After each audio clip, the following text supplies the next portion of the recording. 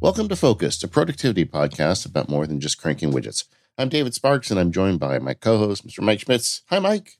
Hey, David. How's it going? I am doing really well, man. And we have a great topic for today. We're going to be talking about the relationships between task lists and calendars, which is something I get a lot of questions on. I'm sure you do too.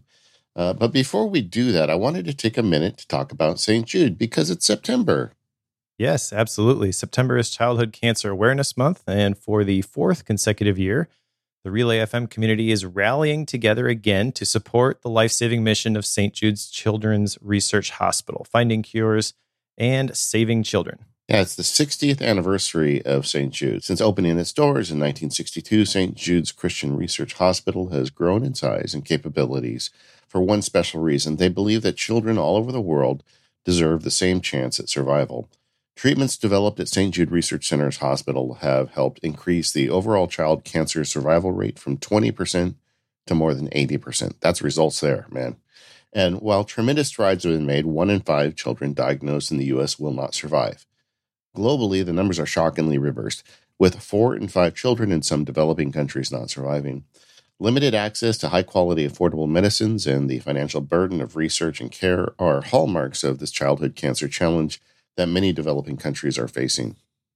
And it hits home for us because Stephen Hackett, our friend and Relay FM co-founder, has been personally affected by childhood cancer. His oldest son was a patient at St. Jude's, and so he's been able to see the incredible work that's being done there. So that is why Relay FM partners with St. Jude every single September, and Childhood Cancer Awareness Month is an opportunity for us to come together in that fight against childhood cancer, and together we can make a really big impact. This year, you can support the Relay FM for St. Jude campaign in a couple of ways. So as always, we invite you to make a donation. I know, David, you donate every year. I donate every year. And donors who make an individual gift of $60 or more will receive a digital bundle this year, including a wallpaper and macOS screensaver pack. Donors who make an individual gift of $100 or more will receive a set of stickers in addition to that digital bundle. And if your employer offers a matching gift program, fill out the form at stjude.org/relay to have that match credited to our campaign. And new for this year, if you want to get more hands-on, you can now start your own fundraising campaign to help us reach our goal. While earning exclusive Relay merch, fundraisers who raise $1 or more will receive exclusive St. Jude limited edition of the Relay FM Challenge Coin.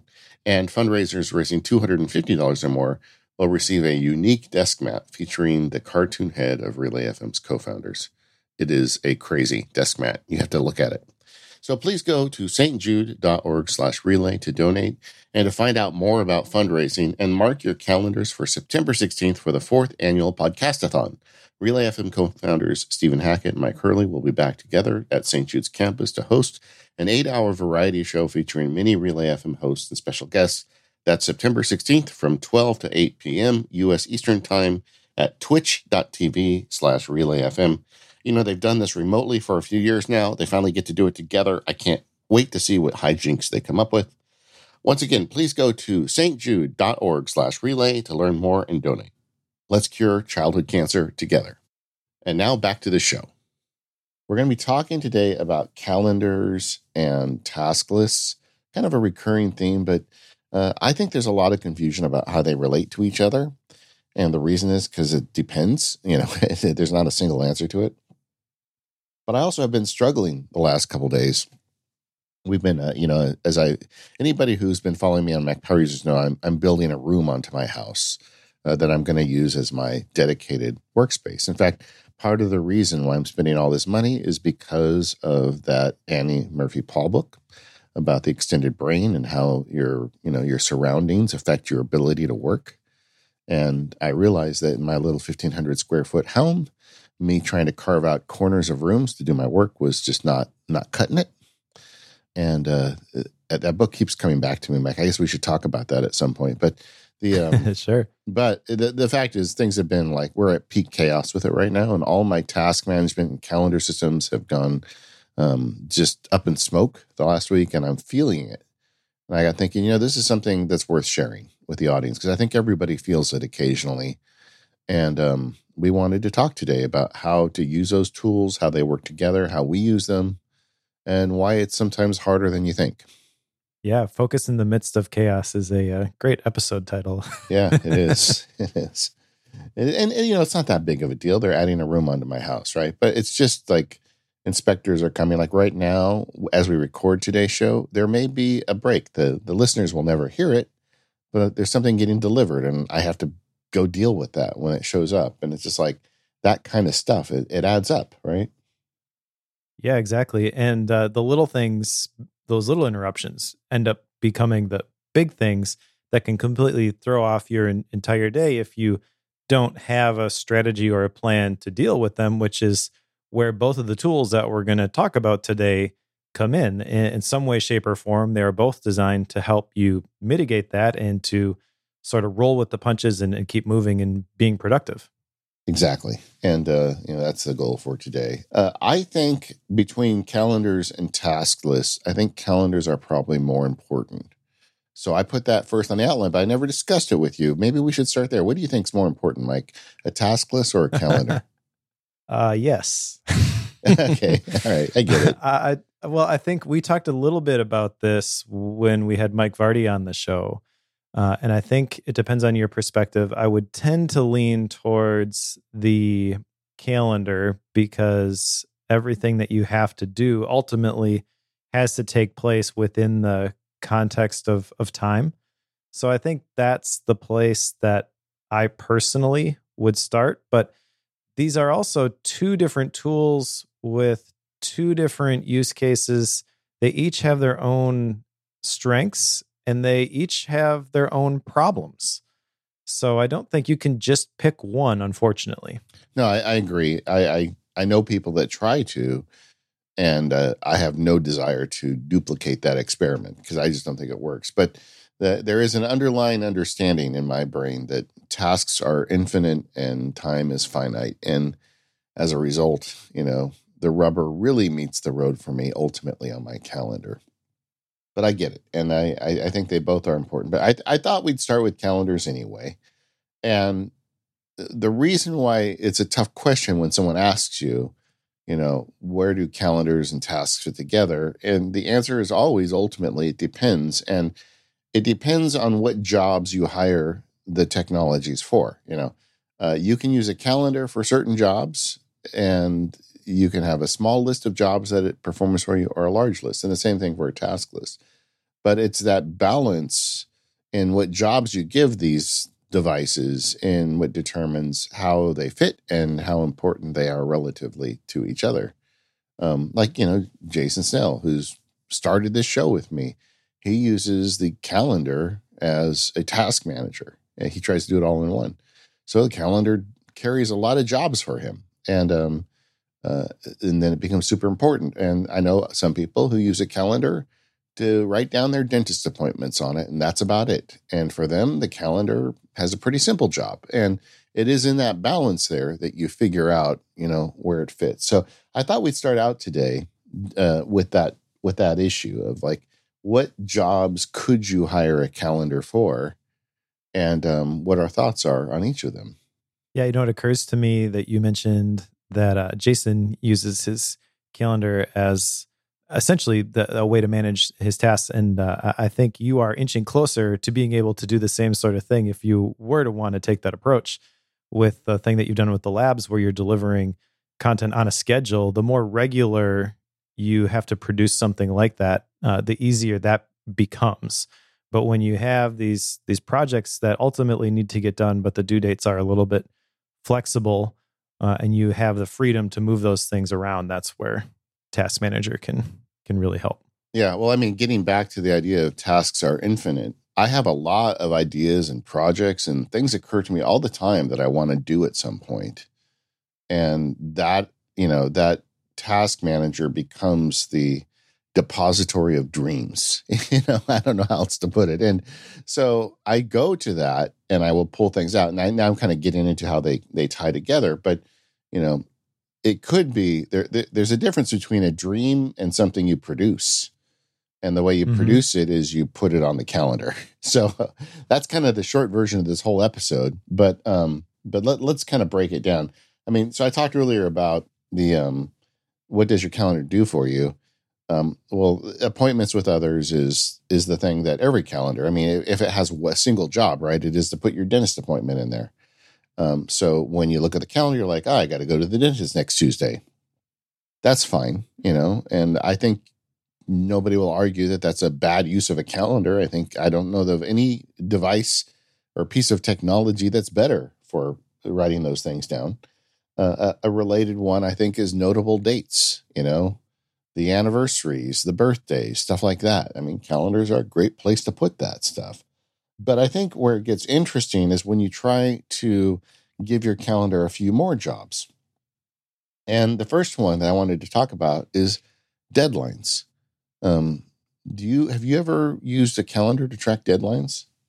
I have, and I think specifically with content deadlines, calendars are a natural fit for that. They just don't work for my brain that way. Like when I was doing a lot of stuff for the suite setup, we use Notion and we use a content calendar for that because you have the calendar view and you have something you want to publish a certain day, but working with independent freelancers, maybe something comes up, they're not able to get an article done. So you just move things around. You can see the new layout in terms of the dates that are on your screen in a calendar view. And that really is at the heart of like what makes a calendar great, I feel, is by using a calendar, you have baked in constraints. And that's kind of something I've been noodling on since you started putting together the notes for this episode. You mentioned, I'm drifting a little bit here, so bring me back if you want to talk about deadlines, but the appointments with others and the notable dates, did you ever think about why those are best on a calendar, or do you just put them there because that's where it makes sense? To me, it's the visual element. You look at it and you can see it relative to today and the future. I'm a very visual person. So if you put them on a text file, for instance, it wouldn't convey as much information to me as it does when I look at a calendar and I see the weeks laid out there and, where that event is in relation to where I am or where I might be. Yeah, exactly. When you are working within the force constraints of a calendar and you put something, let's just say an appointment on there for a specific time on a specific day, you are essentially saying nothing else matters during this time. This is protected time for this thing, which is the very best use of this time. And even the notable dates, like, why would you put your anniversary on a calendar? It's because you want everything else that might pop up on that day. You want to know that going in so that all of those things that quote unquote have to get done, they can fall in around the things that are the most important. The scarcity of the time that we have available to us in a day is both a frustrating and a beautiful thing, in my opinion, because if you just keep jumping from one thing to the next, then you quickly run out of the precious time that you have available. But when you learn to prioritize it and say, this is the thing that's going to happen here, this is the thing that's going to happen here, and that's where the calendar just is so great at helping you identify these are the time slots set aside. And that doesn't automatically mean that those things are going to happen. But I feel like the calendar is a great tool for keeping the main thing the main thing. Yeah. It's the ice water of reality. You look at it and you know that Tuesday is coming and the dentist appointment is coming for you.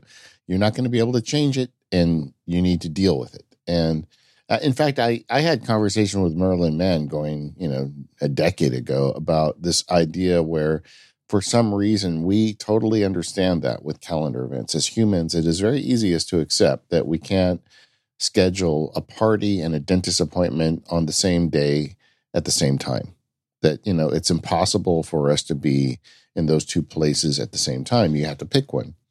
But when it comes to our task management, we refuse to accept that reality, and we will schedule ourselves to do way more tasks in a day that's impossible. We're trying to, using the task equivalent of go to a party, go to the dentist, and, pull weeds in the garden all at the same time every day. And then we don't understand why it doesn't work. Right, right. But there is a slippery side to this too when it comes to calendars. As the working stiff on the podcast, I can tell you that when you are in an organization where you have a bunch of meetings and the culture sometimes can kind of just be to throw something on somebody's calendar and then assuming that they're going to show up there. Right. And that's a slippery behavior, which is a separate conversation all of itself. But the end state is you have all of these meetings, which are back to back to back to back. And you go into that day, and maybe they're all important meetings, right? But the end result is you just go from one meeting to the next meeting to the next meeting to the next meeting.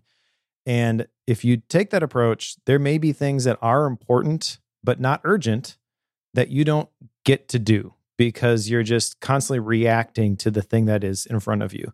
So when used correctly, a calendar can help you provide intention to the time that you have available, but with great power comes great responsibility. And if you're not careful, you can find your time being spent other places, maybe by people, not yourself, who have put things on there. So you really have to be protective of this precious resource that you have, which is your time. Yeah, and I really feel like those meetings like that are often kind of manager mode meetings. It's planning and managing projects versus maker time, actually doing production.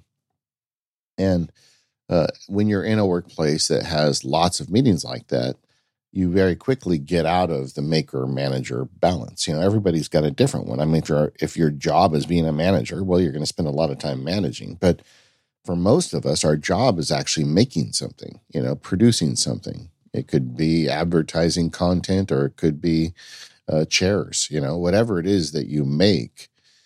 You have to spend time doing that. And if you spend all your time in meetings, then you get frustrated because you're not actually doing the thing you've been hired to do and the thing you're ultimately judged on. And yeah, if you've got a job where they're dragging you from meeting to meeting all day and you're a maker, then you need to be talking to people about that, because it does become an issue. That's exactly it. You have the constraints with the calendar, but you don't have any context. You just have the thing that is in front of you. So you just do that. Or you go into it thinking, I don't really want to do this, or I know this isn't the most important thing. And then it creates this stress where, like, well, what is the thing that I should be doing right now? But you didn't think about it ahead of time. So you don't have a plan, and you just feel the stress of, I don't feel like I'm making the most of the time that I have available. And you feel bad about that.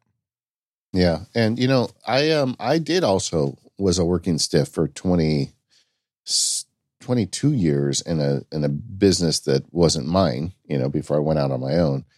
And I'll tell you that that is difficult. And the way I would approach it would be respectfully, if I was scheduling me, I'd say, so what is it that I'm bringing to this meeting, And then even in meetings, I would say, okay, like if they got past the part that I was working on, so I'd be like, okay, I think there's nothing left I can add to this. If you guys are fine, I'm going to leave. And I used to do that all the time. And you know what happened? Over time, people started to understand that's the way I operated. And I would even get added to meetings, and people would say, hey, we're bringing you in this meeting because we have a question about this thing. We're going to talk about it at the beginning so you can leave. It's like you subtly reprogram the people around you, and you don't have to be a jerk about it, and it works. I'll tell you, because I did it. I know that, we do hear from people in the audience who are like, hey, my boss is a jerk. And I get that. Sometimes you deal with people that aren't understanding about that. But if the people around you are paying you to get production done, and they hear you saying those kinds of things, quite often, not only are they going to be happy that you're doing it, they're going to encourage you to do it more, because they don't want to waste your time either. Yes. The only unacceptable scenario, I think, is that you just sit there and feel helpless and expect somebody else to create more breathing room for you on your own calendar, because that ain't going to happen. Yeah. But it does work. And we got a little off topic here with deadlines, but I do something similar to what, they do over at Sweet Setup. I have a production calendar that I share with people. We've talked about this in the MacSparky Labs quite a bit, so I don't want to belabor it, but I have what I call planning calendars, and they're all-day events, and they're shared with people on my team. And it's like, this is the day we're publishing that thing. or this is the day that, I want to do that thing. And it's a great way for me to see kind of big picture what's getting done that day. So to an extent, those are deadlines. That's the way I generally deal with deadlines on calendars. But a lot of times those are tied to specific projects in my task manager. So I kind of combine the threads there. But I do find the calendar can be an effective tool for giving me an overview of what I intend to ship on certain days. And that is another job I have given to my calendar. Well, I also cross the streams there, but my deadlines are managed entirely inside of the task manager, which Deep Focus listeners know by now that is Todoist. No longer Obsidian. So go back and listen to the last Deep Focus if you want more info on that. I do think that brings up an interesting point on like where you switch off between these different tools, and those lines maybe are going to be different for different people. My deadlines are entirely there. You were mentioning deadlines in terms of the content schedule for MacSparky Labs. Would you be willing to share like a screenshot of that if I put it in the show notes? Yeah, sure. They added a feature to Fantastical, which is my weapon of choice for this stuff, where you can get quarterly view. And just to give a little background, I was talking to the developer saying, I think it would be nice if you guys had a feature where if I have an event like, say, I'm recording the Focus podcast today, that it could duplicate, an all-day event. Like not only does it say you're recording from 12 to 2, but it also gives you an all-day event showing focused recording. And, the developer said, Sparky, you were a sweet guy, but you're crazy. And, that sounds like something you would want and nobody else in the world would want. We're not going to make that. And then I got thinking, well, wait a second. Maybe that's not even what I want. I think I would prefer to have it where I could filter it to just see those all-day events. So all of my automations and everything, like when I schedule a podcast for today to record with you, it also creates an all-day event. And so then I have a view in Fantastical where I can say, show me my planning calendars. And it doesn't show me the actual time entries. So I don't have to get lost in the, all the details of the day. I can just say, oh, on that day, I'm publishing this one thing in the labs, I'm recording this one podcast, and maybe I'm doing one other thing. And those show up as planning calendars. So I have a planning calendar for podcasting, a planning calendar for the labs, a planning calendar for the blog. And I just see the big ticket items that are shipping each day. And as I plan the week out, I can just look at those. So what I'll do is I'll show you a week view that doesn't have the individual time entries, but does have all of the planning events for the next week. And now they have a quarterly view too. So I can even look at it in 1 month, 1 week, or 3 month views. And I find it a fantastic way to really get an idea of kind of the ebb and flow of work I'm going to have over the next, weeks and months. Awesome. Okay. That was probably, you asked me what time it was. I think I just built a watch, but No, I love it. But it's one of those things that you're going to need. I know exactly what you're describing there, but people will need to see it visually in order for it to click, which is why I asked for the screenshot. But this makes a ton of sense, and you don't need a fancy tool in order to do this. You don't need a team of people that you're working with. Although in your case, I think it is a great way to get everybody on the same page around the stuff that you're producing together. Yeah, and so I share it with I've got 2 or 3 people that are helping me, and I share those calendars with them. I don't actually share the calendar that shows that from 12 to 2 we're recording. I'm just sharing the planning calendar, so they just know what I'm doing on certain days without having to get into the nitty-gritty of my day. Yep, makes sense. Now you probably have another use for your calendar here based on some blog posts that you've written on this topic called hyperscheduling. Yeah, I mean, we did a whole show on it here on the Focus Podcast. I mean, So the next level job for me for a calendar is appointments with myself, for lack of a better term. There is a relationship between these tasks and the things you want to do. And this grew out of dissatisfaction. I mean, I wasn't happy with what I was shipping, in my life. And I realized that the problem was, while I had my calendar doing a good job of tracking deadlines and appointments and things like that, somehow I was losing the thread every day. And it's very easy, right? As you get, especially when you have coworkers, or even just as you're trying to get your work done and emails coming in, to get to the end of the day and feel like you haven't really done anything. And that led me down the path of saying, well, what if I was more intentional with my time in the day? And this is not anything I invented. I mean, nothing in productivity have any of us really invented. I think this probably goes back to Dale Carnegie, but the Cal Newport Deep Work book influenced me on this a lot. But, the idea of saying, okay, on this day, I have a dentist appointment in the afternoon, but in the morning, I largely don't have any appointments and I have time. What am I going to do with that time? Well, historically, I think I would spend half of it in an email and half of it, futzing around with fixing a little automation, something that was annoying me. And at the end of the day, I'd be frustrated. So rather than do that, I use this hyper-scheduling technique. And hyper-scheduling does a couple things. First of all, it allows you to carve time for important tasks. So let's say I've got 4 hours from 8 a.m. to 12 p.m.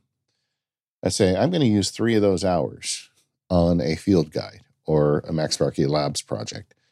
The things that I actually, want to do with my life, the things that are my version of making, production work. So I'm going to spend 3 of those hours there. So and so before, where I may have got a half hour in because I was too busy doing other stuff, now I'm actually getting real time into the stuff that's most important. And then the other thing you can do with hyperscheduling is you can put boxes around things. And I'll say, I'm going to spend 40 minutes on email, whereas before I would spend 2.5 hours, right? So what I'm doing is I'm limiting the time on things that are not as important and maximizing the things that are important. Then it's up to me going to my task manager to say, well, I've got 3 hours to work on a field guide. What does that mean? And then I can look in my field guide task list and pick things that are important to do in those 3 hours. But at the end of the day, I'll have clean teeth and I'll have spent 3 hours doing something in production and a limited amount of time doing something like email, and I'll feel a lot better about myself. And like I said, I did not invent this. This is something people have been doing a long time, but this is probably one of the best single productivity tips I've ever bumped into, and something that makes a massive difference for me every day. So I've hired my calendar to manage my hyper-scheduling for me. Yeah, makes a lot of sense.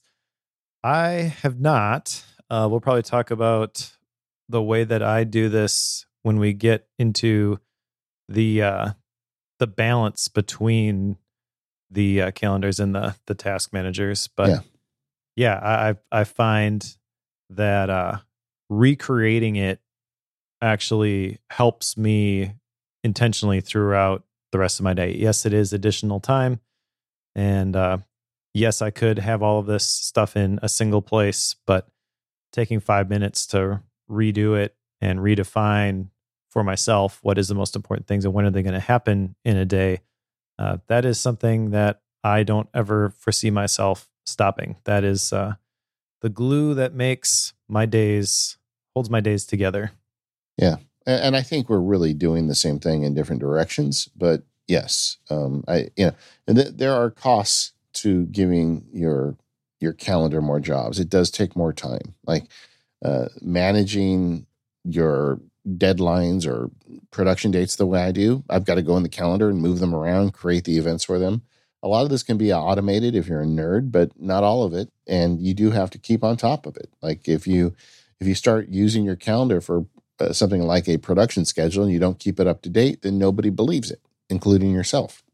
Exactly. That's the danger is you put something on there, you don't honor those commitments, and now you question everything that appears on there. Yeah, and the exact same thing applies to hyper-scheduling, if not more so, because appointments made with yourself are the most easily broken. Like if I promise Mike I'm going to get on the phone with him tomorrow at 2:00, it's going to be really hard for me to break that promise because I don't want to let Mike down. Whereas to yourself, at least I find, and I think a lot of us have the same experience, much easier to let yourself down than someone else. So all of a sudden you're making these commitments to yourself. You've got to keep them.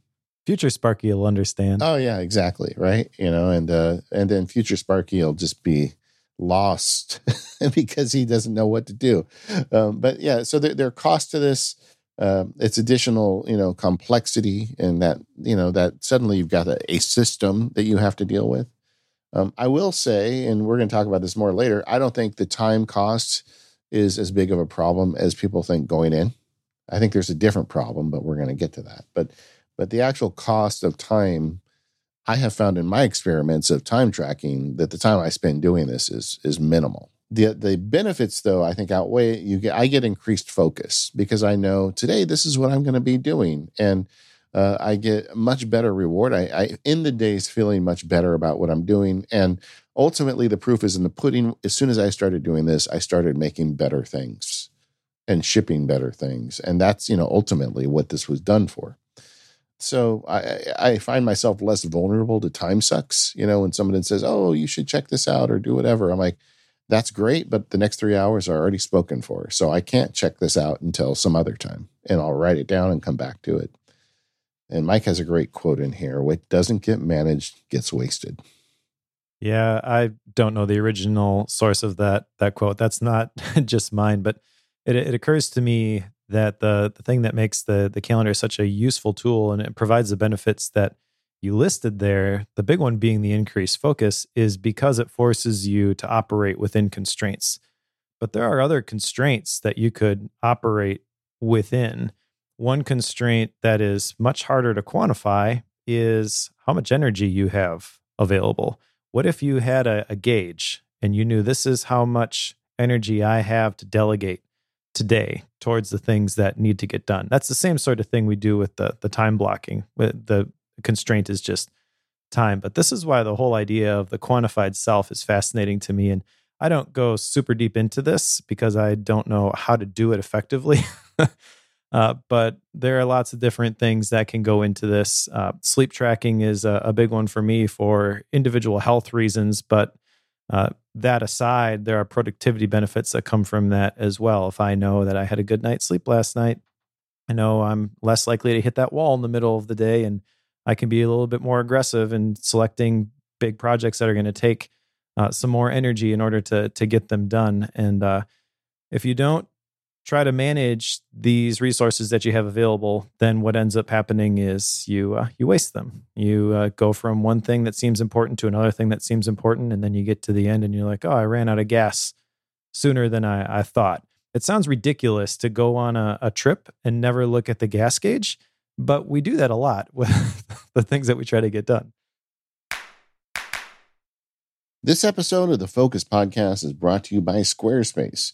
Go to squarespace.com/focused and make your next move. Enter offer code FOCUSED at checkout to get 10% off your first purchase.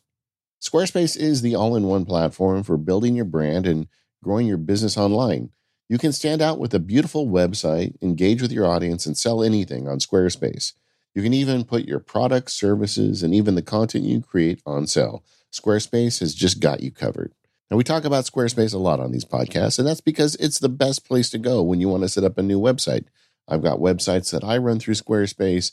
I've recommended it to family, friends, colleagues, anybody that's around me that wants to put something on the internet. My answer always starts out with Squarespace, and that's because they just have all the answers there for you. If you want to sell products in an online store, whether they're physical or digital, Squarespace has the tools you need to start selling online. If you want to get started with a really great template, they have those. And the templates depend on the type of website you want to make. If you're making a website for your wedding, it's going to offer you different templates than if you're starting a website for your store or your blog. And speaking of blogging, Squarespace has powerful blogging tools to share stories, photos, videos, and updates. You'll be able to categorize, share, and schedule your posts to make your content work for you.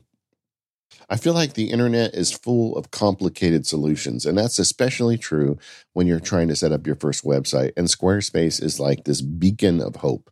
You go and sign up for Squarespace. The fees are very reasonable. You just pay monthly. In fact, you can set it up for a 2-week free trial without any credit card just to kick the tires. And once you get going, you've got a great website with all the power you need at a very affordable rate. Anybody who wants to get started with something on the internet, I think Squarespace is where you go. And if you head over to squarespace.com/focused, you can get that free trial with no credit card required. And when you're ready to launch, use the offer code FOCUSED, FOCUSED, to save 10% off your first purchase of a website or domain. That's squarespace.com/focused And when you decide to sign up, use the offer code FOCUS to get that 10% off your first purchase and to show your support for the Focus Podcast. Our thanks to Squarespace for the support of the Focus Podcast and all of Relay FM. All right, Mike, so we've talked about the first half being calendars, the second half being tasks. Let's talk about it in the same context. You can hire a task list to do different kinds of jobs for you. And so let's just catalog those. Let's do it. So with the task list, there's lots of different versions of this. And I like that you called it a task list, not a task manager, because a task manager is probably what the nerds like us will gravitate towards, but that may be a overly complex solution for a simple problem. And I've kind of had my own revelation with this. A task list could be a simple list of 5 things that you got to get done, or it could be a digital tool that sorts through thousands of things and surfaces. These are the ones that you should be considering right now. But regardless of the complexity, what are some of the jobs that your task list does for you? Well, the easy one is like errands, pick up the dry cleaning, that kind of stuff. That's kind of the go to the dentist version of a task list event, where, you've got things that you want to get checked off just to kind of get through life. A lot of people have those. Sometimes you write it down on a napkin or on a piece of paper, but a task list starts out with a list of errands or just little one-off items to do. And to me, this is like separate from project management task lists. It's just kind of get through life. Don't forget to do this kind of things. Sure. Another one here, you have list style tasks. Do you have an example of this? Yeah. If you are going on a trip, all your packing list is a good example of this. But there's a lot of us that put these lists. You're going to the grocery store, you have a shopping list. There's lots of things you do just to get through life where there is a list that requires you to buy something or do something, and writing that down on a piece of paper somewhere makes it easier to do. I mean, the underlying thing about tasks that we haven't mentioned but has come up before on the show is just the fact that, the human brain really isn't very good at remembering tasks and lists. I mean, our brain is wired to recognize saber-toothed tigers coming out of the grass, not to remember all the ingredients of gumbo soup. And whenever we try to force our brain to remember those lists, in my experience, it uses an inordinate number of clock cycles to keep that, in a spot where you won't forget it. Sure. What sort of checklist type tasks do you have in your system? So, for example, recording a podcast would be a great example of something that has specific steps that you need to do. And if you're that type of person, having that checklist in your task list could be very beneficial for every podcast that you record or every blog post that you write, every video that you make. I mean, there are obvious checklists associated with those things that you would do on a regular basis. However, I have found personally, I tend to not rely on those checklists. I have those checklists, they exist, but they're not attached to a specific task. They're basically something that I go back and I reference when I need to, when I need to make sure I don't forget to do something, but it's not something that I put into a list so I can check it off when I'm done with that individual piece of it. How do you handle that sort of stuff? I think there's kind of a spectrum here. This is the part where we talk about the Checklist Manifesto book, which is an excellent eye-opening book about the value of checklists. And I think there's a great value in making a checklist, the process of saying, you were talking about in terms of podcasts, but let's say that you're listening to the show and you do a monthly sales report. And, there are so many different pieces of data you need to collect. There are so many different things you need to cover. Maybe there's so many different people that it needs to get distributed to. Making a checklist of everything involved with that means that just the process of making it, in my experience, often means that you'll never miss one again. But in terms of execution, there's a couple ways. Like Mike said, you could make that checklist and just keep it somewhere And then every time you do one, just refer to the checklist and say, well, let me look through this to make sure I did everything. If you use a technology-based task system, OmniFocus is the one I find myself using, but there's a lot of them out there. Most of them have some sort of mechanism where you could incorporate that checklist into a template. So then anytime you do the sales report, you could just run the template and then it would create the list for you and you could check it off for each one. There is a certain amount. I'm like Mike in the sense that like I don't like checking things off just for the sake of checking them off. I mean, if you start reading into this stuff, there's like some people who get an endorphin from checking things off on their task list to the extent that they'll write something down that they've already done and then check it off just so they can feel good. That is not me. That doesn't, I mean, once I've finished a task, you're not going to find me writing it down so I can check it off. And when I've got these checklists for projects, if I find myself just going through them at the end, because every time I do the checklist right, I'm probably not going to automate it like that. But I do like to have it written down somewhere. So I guess the answer to your question is, Mike, sometimes I do it like you do, where I've just got the list written down. And when it's something I'm learning and I really need to actively be careful, then I automate the process and create the list each time for each instance that I use it.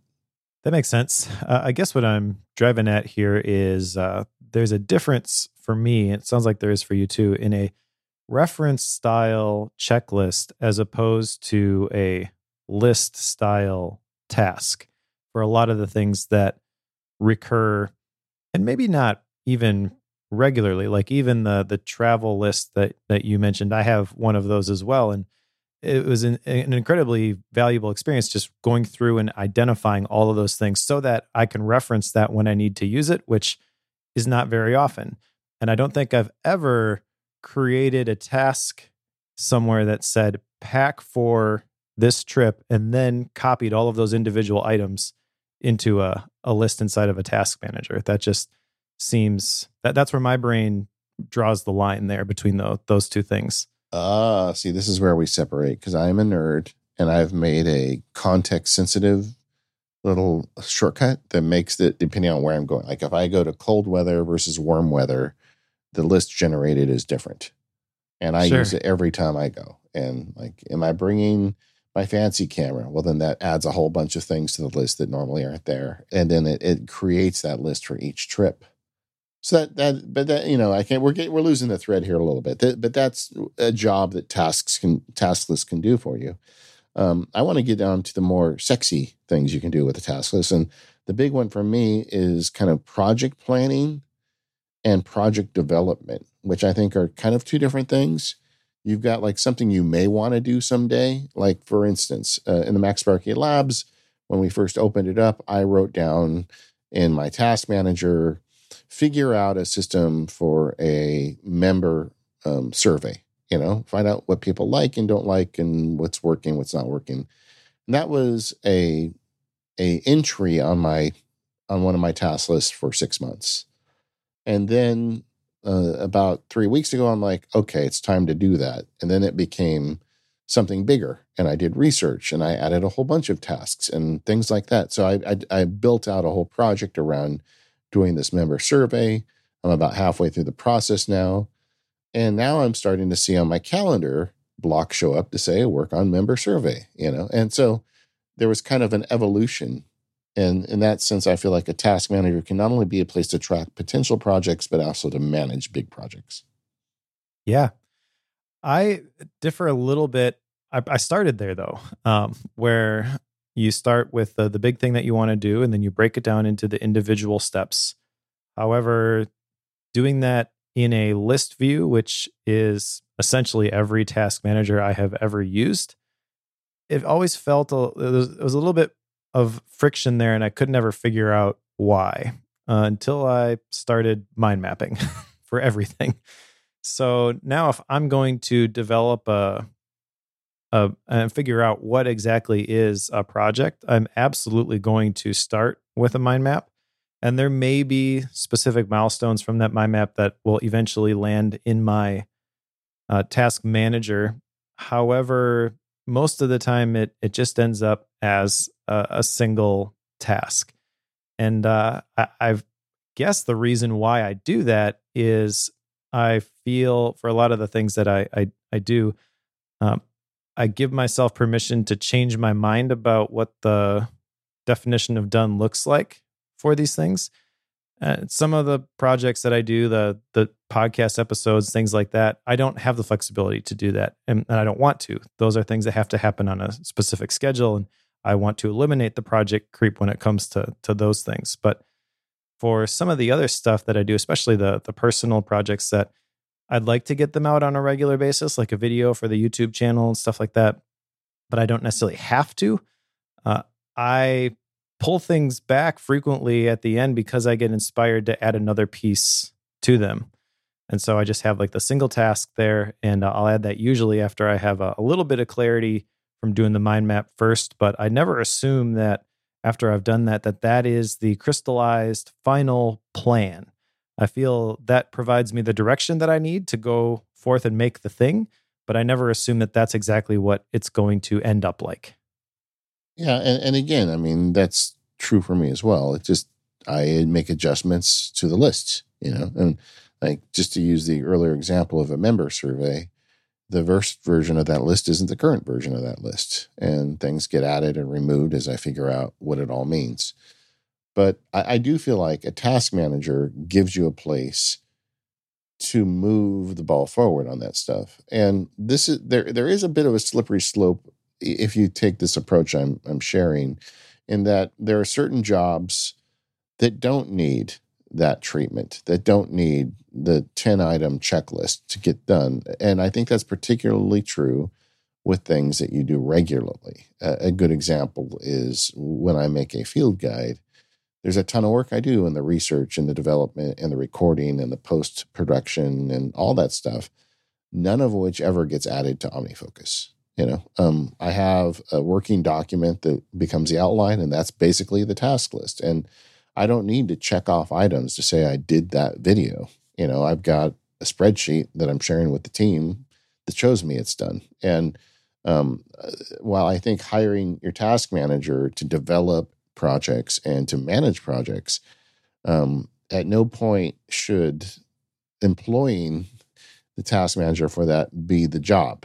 It should be there to serve you, not just to check a box, if that makes sense. And I think that's the second time I've discussed that during this recording, but it is something people fall into that, for whatever reason, it's not a problem for me, but I know people that they get lost in that, where they're like, oh yeah, now I can spend a half hour setting up all of my little tasks about it when you don't need them. The type of work you're doing, you're better off just doing the work.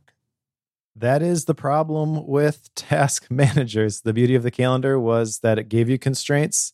While a task list, there are no constraints. There's lots of context. Yeah. You can apply tags and slice your tasks and projects a million different ways, but you can also very easily bite off more than you can chew and say, I'm going to do these 20 things today, because there's nothing saying, hey, that's completely unrealistic and you can't actually do that. Yeah, and that's really another problem. And we've talked, this is a running theme on the show, is, all of productivity boils down to, can you do less? Because it is that attempt to do too much that you run into trouble. And task lists can enable that, but they can also help you avoid that trap. I mean, it could be a warning signal. I made this OmniFocus field guide, and I routinely get emails from people saying, OmniFocus doesn't work for me because now I have 10,000 tasks. And the answer to that email, I even have a text expander snippet, is the problem is in OmniFocus. I'm sorry to say, the problem is you. You put 10,000 tasks in your task manager. It's a computer. It'll do whatever you give it, but you have to have a filter there. You've got to make some tough decisions. And it's in your face with a calendar. It's not in your face with a task manager. But, as smart people, we all need to be aware of that. Yep, absolutely. We've diagnosed the problem. It's somewhere between the chair and the keyboard. Yeah, or as I say, between the two ears. But there are benefits of giving your task list more jobs. It lets you offload task management, which as humans we're terrible at. And again, it is an basis for increased focus. And it is me combining this idea of hyper-scheduling with a robust task list where I am able to pick my targets, and say, okay, this week I am going to be focusing on this update to this field guide. And I can go and a little tiny sliver of my OmniFocus database becomes my whole life, my sun and my moon for that week. And the calendar helps me stay there. And at the end of the week, that's no longer a thing I have to worry about because it's something that I shipped. Yeah. Let's lean into this a little bit. You mentioned increased focus. And the first point, letting you offload your task management, I feel like this is a big deal. And we can't just skip over this. But the main reason a lot of us get our focus distracted is we try to, including myself in this, hold all of the things that we need to do in our brain. And I'm guilty of this when it's something short term, when it's like, oh, I have to do that later today. It doesn't really seem like I should add that to my task manager. I'll just remember to do that after I do this current thing. You know how often I remember to do that thing? Almost Not never. very often. Yeah. Exactly.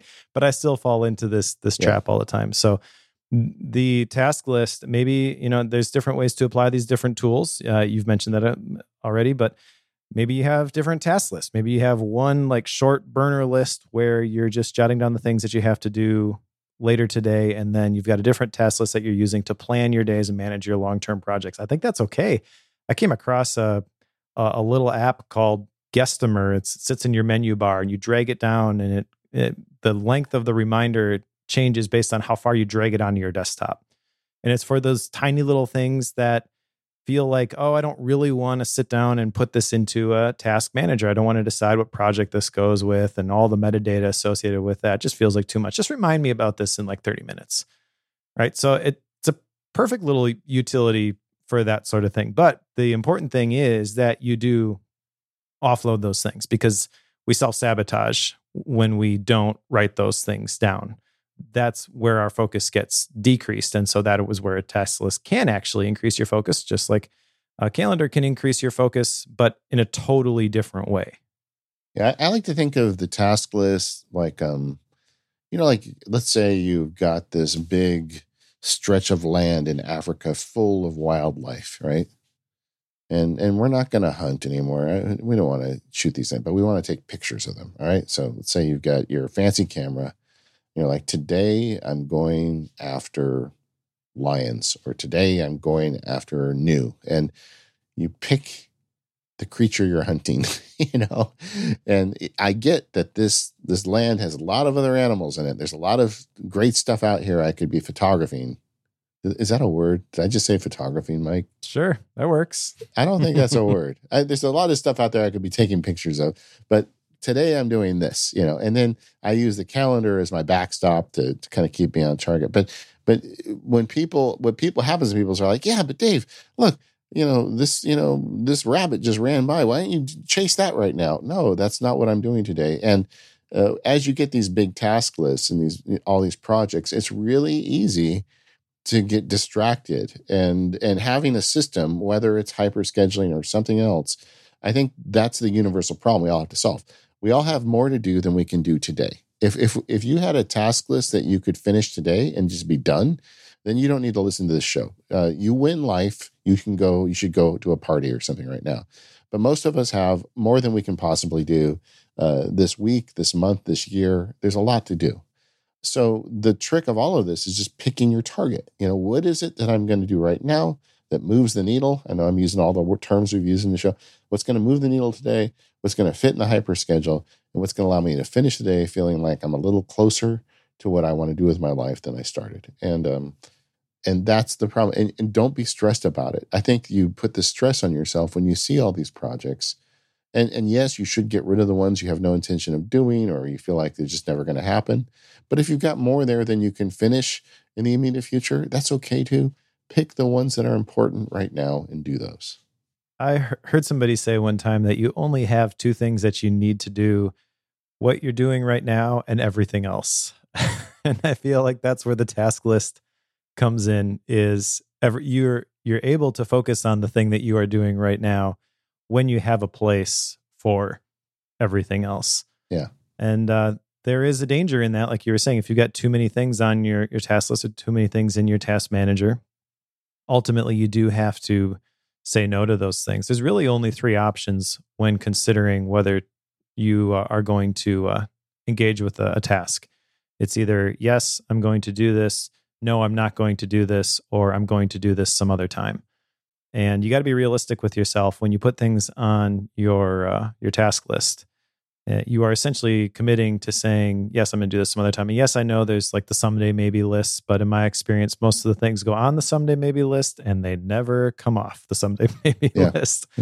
And then it's just, there's things in the depths of my task management archive that I haven't seen for a very long time, but I know that I should be thinking about those things. Unless you can look at everything on a semi-regular basis, you can't feel good about the things that you're choosing not to do because you're not sure what those things are. Yeah, it becomes the fear of the unknown, which is why I feel like every task manager should be ripping off the Omni Group and putting a review process in, where it forces you to occasionally review those archives. But it is a challenge, and I think the other natural problem that comes from this is as you build it up, you're getting increased complexity. And then suddenly you just don't even want to look at it. You're like, I'm sure there's something in there that'll tell me something I should do. But opening up that application comes with so much heartburn and guilt or just frustration that I'm just not going to open it today. And then suddenly you're not actually making progress on anything. And you shouldn't feel bad if you get to that spot. You should be aware that that's something that may happen and figure out, what does that mean? Are you making it too complex, or is there something else in effect here? Absolutely. You can't overstate the danger of the complexity.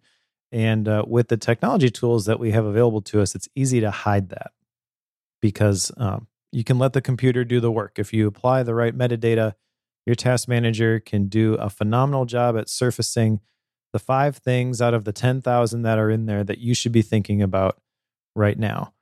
And that feels magical. But in order for that to work, you have to constantly update all of the other 10,000 things that are in there. And so that's where the dark side of this comes in, and is the tendency to fiddle with the system to make sure everything is right so that you can get that payoff. But if you're not careful, you can find yourself constantly maintaining the system instead of doing the actual work. Yeah. So let's take a break and talk about the resistance. This episode of Focused is brought to you by Indeed. The thing about running your own business is every single hire counts. And no hiring partner understands that like Indeed. Indeed is the hiring platform where you can attract, interview, and hire all in one place. Don't spend hours on multiple job sites looking for candidates with the right skills when you can do all of that with Indeed. Find top talent fast with Indeed's suite of powerful hiring tools like Indeed's Instant Match, assessments, and virtual interviews. And if you hate waiting, Indeed's US data shows that over 80% of Indeed employers find quality candidates whose resume on Indeed matches their job description the moment that they sponsor a job. Instant Match is really incredible. Candidates you invite to apply through Instant Match are 3 times more likely to apply to your job than candidates who only see it in search, according to US Indeed data. So join more than 3 million businesses worldwide using Indeed to hire great talent fast. Indeed knows that when you're doing everything for your company, you can't afford to overspend on hiring. Visit Indeed.com/focused, FOCUSED, to start hiring now. That's INDEED.com/focused. Indeed.com/focused. Terms and conditions apply. Cost per application pricing not available for everyone. Need to hire? You need Indeed. Our thanks to Indeed for their support of the Focus podcast and all of Relay FM. So, Mike, there's a reason why everybody in the world hasn't just taken our word for it and set up an integrated calendar task system and are suddenly, shipping the things they want to ship and feel more fulfilled.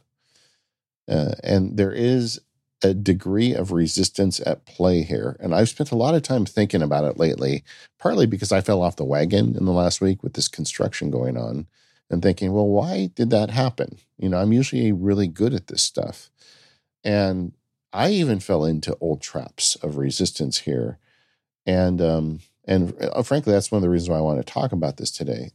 I think the obvious resistance that people always go to is the time element. They're like, well, wait a second. You want me to create these blocks in my calendar, and you want me to have some kind of notebook or software where I track active project tasks and know what I need to be, so I have an idea where to go and I'm trying to figure out what I should be working on. All that sounds like it's taking away time from when I could actually be producing something. That I think that's the first line of resistance we get from anybody we talk to about this. That's the easy one. I'm just so busy, right? But I would recommend people dig a little bit deeper as to why they feel that way. Yeah. I know you've got the real resistance here later, but I think there's multiple factors that could come into that feeling of feeling busy and feeling that your resistance is limited time. One example is that it could be a lack of clarity. And if you don't have clarity on what is the most important thing for you right now, then you feel, well, I better just try to do all of the things so I don't miss out on the one that actually is important. But I would just encourage people to ask themselves why, instead of just accepting that this is the feeling, that this is the surface level problem, but the real problem is always deeper. Yeah. So I call this the false resistance. I think the false resistance is time. I thought it was the real resistance when I first started experimenting with this stuff. I'm like, well, that's just going to take too much time, sit there and fiddle around with my calendar and my task manager every day. And I do it twice. I do it in the morning and I do it in the evening. So I do it twice a day. And then I started doing it, and I still thought I was spending too much time on it until I started time tracking and realized that it's a very small amount of time. I mean, once you kind of have it in place, granted, there will be some investment of time to get this kind of up and running for yourself. But once you've got it working, the actual amount of time you spend on it is trivial. And everybody who I've talked to who's gone down this rabbit hole has the same experience, that it really does not take that much time. So you're thinking that it's going to take too much time to do this. You're wrong. The real resistance, I think, that is energy.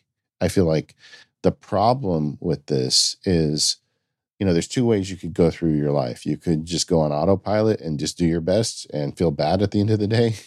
Or you could actually force yourself to start saying no to things, saying yes to other things, to really, take the wheel.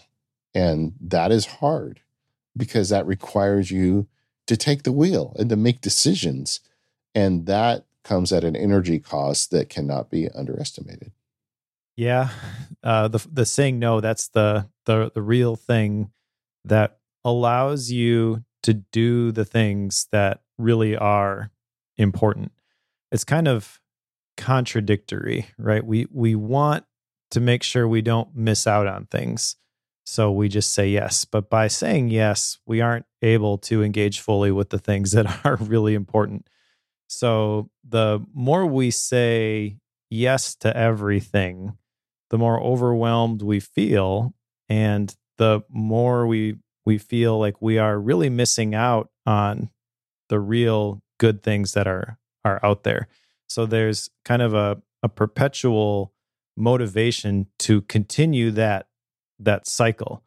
But you do have to come to the end of yourself at some point and say, I am going to determine what I am going to say no to.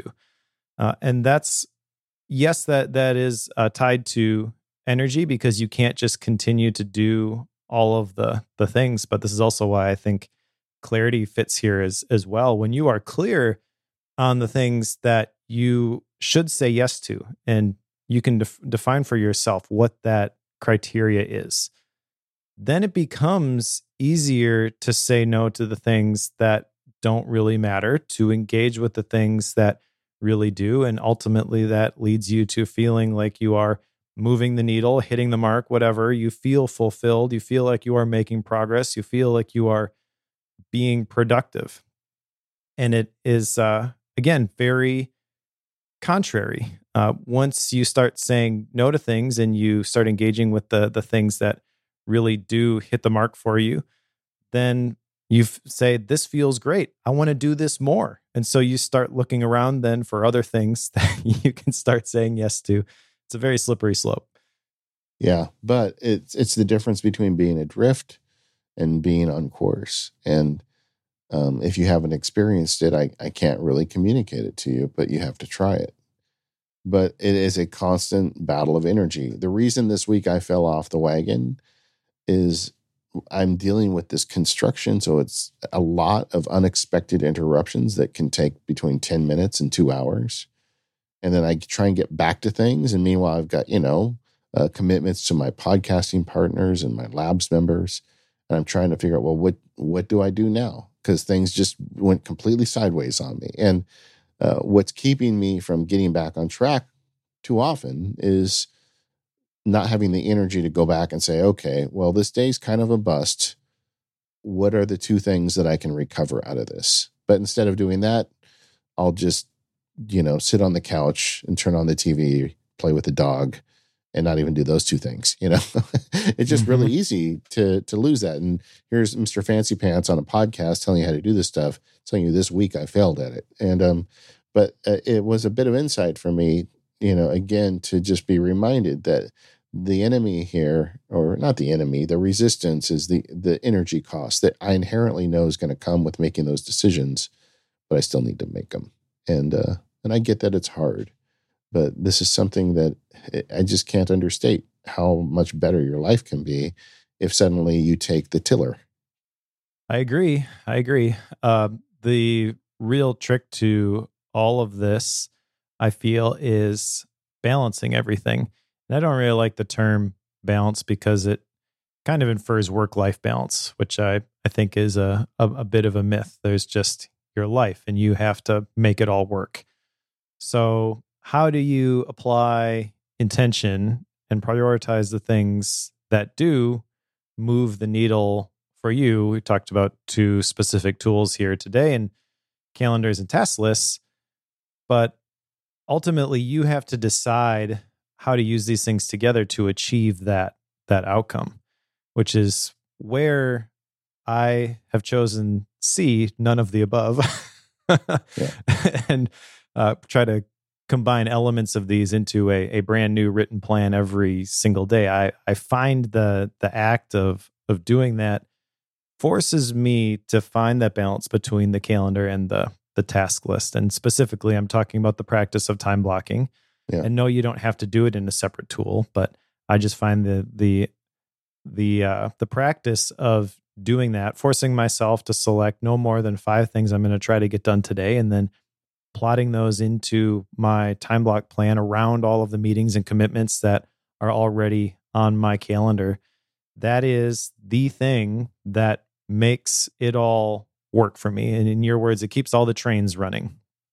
Yeah. I mean, to me, it is starting rather nebulous and getting more detailed the closer I get to the event.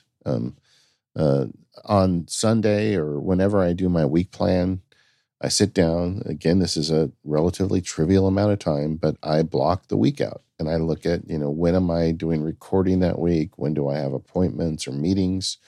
And I plan out time to prepare for all that stuff. And for things that need like a lot of meetings, I'll plan time afterwards to capture what just happened so I know what I'm supposed to do. So I get all that on kind of the week schedule, and I look at the blank spaces in between and say, what am I going to do with that time? And quite often it'll start out just being like do MacSparky work or help my daughter move or whatever the thing is that's going on that week.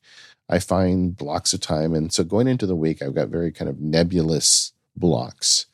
But then at the end of each day, when I look at the next day, I can say, oh, look here, I have 4 hours set aside to do MacSparky work. Well, what am I going to do with that time? And then I'll get more detailed. So as you get to the day, the choices get more deliberate and intentional. And I do all this with a bit of patience to myself, like understanding that I had intended to do 4 hours of MacSparky work this day, but with everything going on this week, I need to stop and help my wife with something instead, or I need to, do the taxes, or, something comes up. Nothing is carved in stone. I'll go ahead and make adjustments the night before. And then even when I get into the day, sometimes things change. So you do this with the ability to change. But I find generally with this level of intentionality, most days I stick to the plan. And that's good enough for me. That is a whole nother can of worms, but we should talk about that briefly, because sticking to the plan is not the ultimate outcome when you create this plan, right? But it's the intentionality in the creation of the plan itself that provides the value, for me anyways. Yeah, it tells you what you should be working on, gives you direction.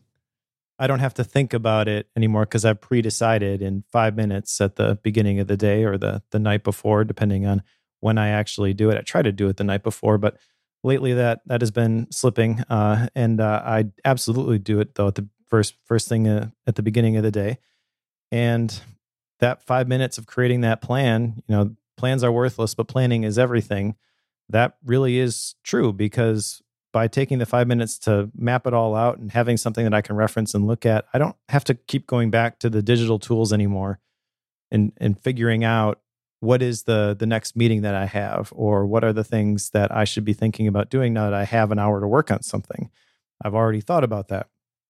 And by forcing myself to do that ahead of time in a separate location, going back to the very beginning when you're talking about the extended mind and having an environment where you can do your work for whatever reason, having a separate analog environment where I do that, that's the thing that makes it click for me. Yes, I could do that in a calendar tool. Yes, I could do that even in my task manager. A lot of task managers have a calendar view, and you could say, I'm going to schedule these tasks for these specific times. But the application of that in a separate thing, which is essentially disposable. I'm not going back and referencing this after the fact. I am just taking a few minutes to write it out, and then I move forward and go about my day, and that's good enough for me. I'm not tracking, this is where this thing changed, or I'm bumping this one down to this slot.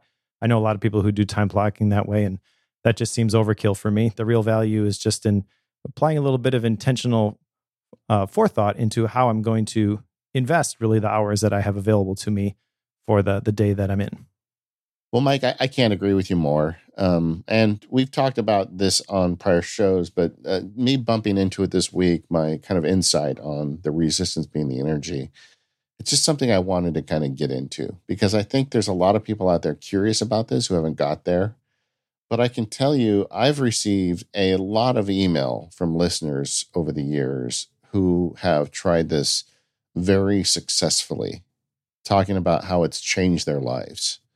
And it changed my life. When I left the law firm and went to MacSparky, I made my own law firm. So for a while there, I had a law practice plus the MacSparky stuff. And my production for MacSparky actually went down. And the whole reason for me quitting the job and giving up the benefits and the insurance and the money and all that was so I could do more MacSparky stuff. And it was because of the loss of intentionality. It wasn't until I started experimenting on this stuff that I started getting more productive. I don't know. I just want the good news to get spread. If you're listening and you're curious about this stuff, it doesn't have to be that hard. You can start, with baby steps, but ultimately it's that intentionality that you bring to your day, using these various tools and the jobs you give them, that can help make a difference. Absolutely. Don't discount it. And figure out the way that works for you. But I think the real takeaway here is have a place for all of your appointments, have a place for all of the things that you have to do, and find a way to connect those two to provide that intentional plan for your day. And always start with the simplest solution when it comes to that final part. Yeah. I don't think you need to run out and get Fantastical and OmniFocus and whatever tools Mike is using. Start with a piece of paper or a text file. But don't be afraid to try more complex tools as you find a need for them. Yep, absolutely. So we've teased my system here a little bit, but for Deep Focus listeners, We're going to be talking about the experiments that I'm doing with this. I've been doing it paper pencil for a long time, but starting this week, I tried something a little bit different. And if you want to check out Deep Focus, get longer ad-free episodes, you can sign up at relay.fm/focused. Yeah, and my technology stack for this stuff, the underpinnings are Fantastical and OmniFocus. And since I stopped being a lawyer, I've actually been actively looking at other task managers as potentially replacing OmniFocus. But honestly, I cannot find any that can do it, because OmniFocus has those regular reviews and all the automation tricks and everything. So I find those tools just essential for me to do this stuff in a quick and efficient manner. But I also incorporate it into my daily journal. I have a script that gives me a list of the time blocks for the day each day. And I've been on again, off again with using note cards, to just write down the 6 or 7 things that are really important each day. I can't do it right now because of the construction, all that stuff's packed up, but I'm still always kind of looking at tools. But for me, the technology does kind of underpin it, because I'm so comfortable with it, and I am really good at using the automation tools to make it easier. So it's almost like having a little helper when you have automation. And so that's hard. That's hard Sure. for me to give up. But so I am doing it largely digitally, but I am bringing little analog pieces in. Well, I think the digital pieces are important. And I mentioned the task list that I use is Todoist. And the reason I'm using Todoist is that it integrates with Obsidian really nicely. And I've got my daily notes. So it shows me using the standard Todoist filters, the things that I should be considering for today and the things that I should be considering for this week. The calendar contains all of the appointments. But then the time blocking piece of this is where I combine those things into a maximum of 5 things I'm going to try to do today. I mentioned that earlier. I jot down the appointments first on my time block plan. And we've talked about that in other episodes, but the key part there is building in enough buffer by making sure that every time slot is at least an hour long. And I map out every hour from 7 in the morning till 9 in the evening. And that part of my workflow has stayed the same. However, I'm experimenting with doing that not in my fancy notebook. And there are some weekly review pieces that I'm playing around with this as well, which we'll talk about in Deep Focus. Yeah. And the thing I'm looking forward to with all this is, as I get my own space, like, how can I change this up? Like, how can I take advantage of being in a place that's extremely comfortable to me, and maybe change these tools up, or get the ability to maybe display them on the wall for me, or I don't know. There's a lot of thoughts I have going around that, but that's all for another day. Hopefully today you got interested enough to give this stuff a try. If you want to go deeper on this, we've done prior shows on moving the needle. We've done prior shows on hyper scheduling. I think we've done 2 shows on that. And I would recommend going and checking those out. They've got more detail on some of the pieces of this stuff. But today I really wanted to talk about how it all fits together and how easy it is to kind of fall off the wagon with it, and maybe talk about how that happens and how you get back on. And let us know if this is working for you or if it's not working for you. We have a forum over at talk.macpowerusers.com. And I'd love to hear your success and failure stories as we all struggle with this. We are the Focus Podcast. You can find us at relay.fm/focused. Thank you to our sponsors, our friends over at Squarespace and Indeed, and we'll see you next time.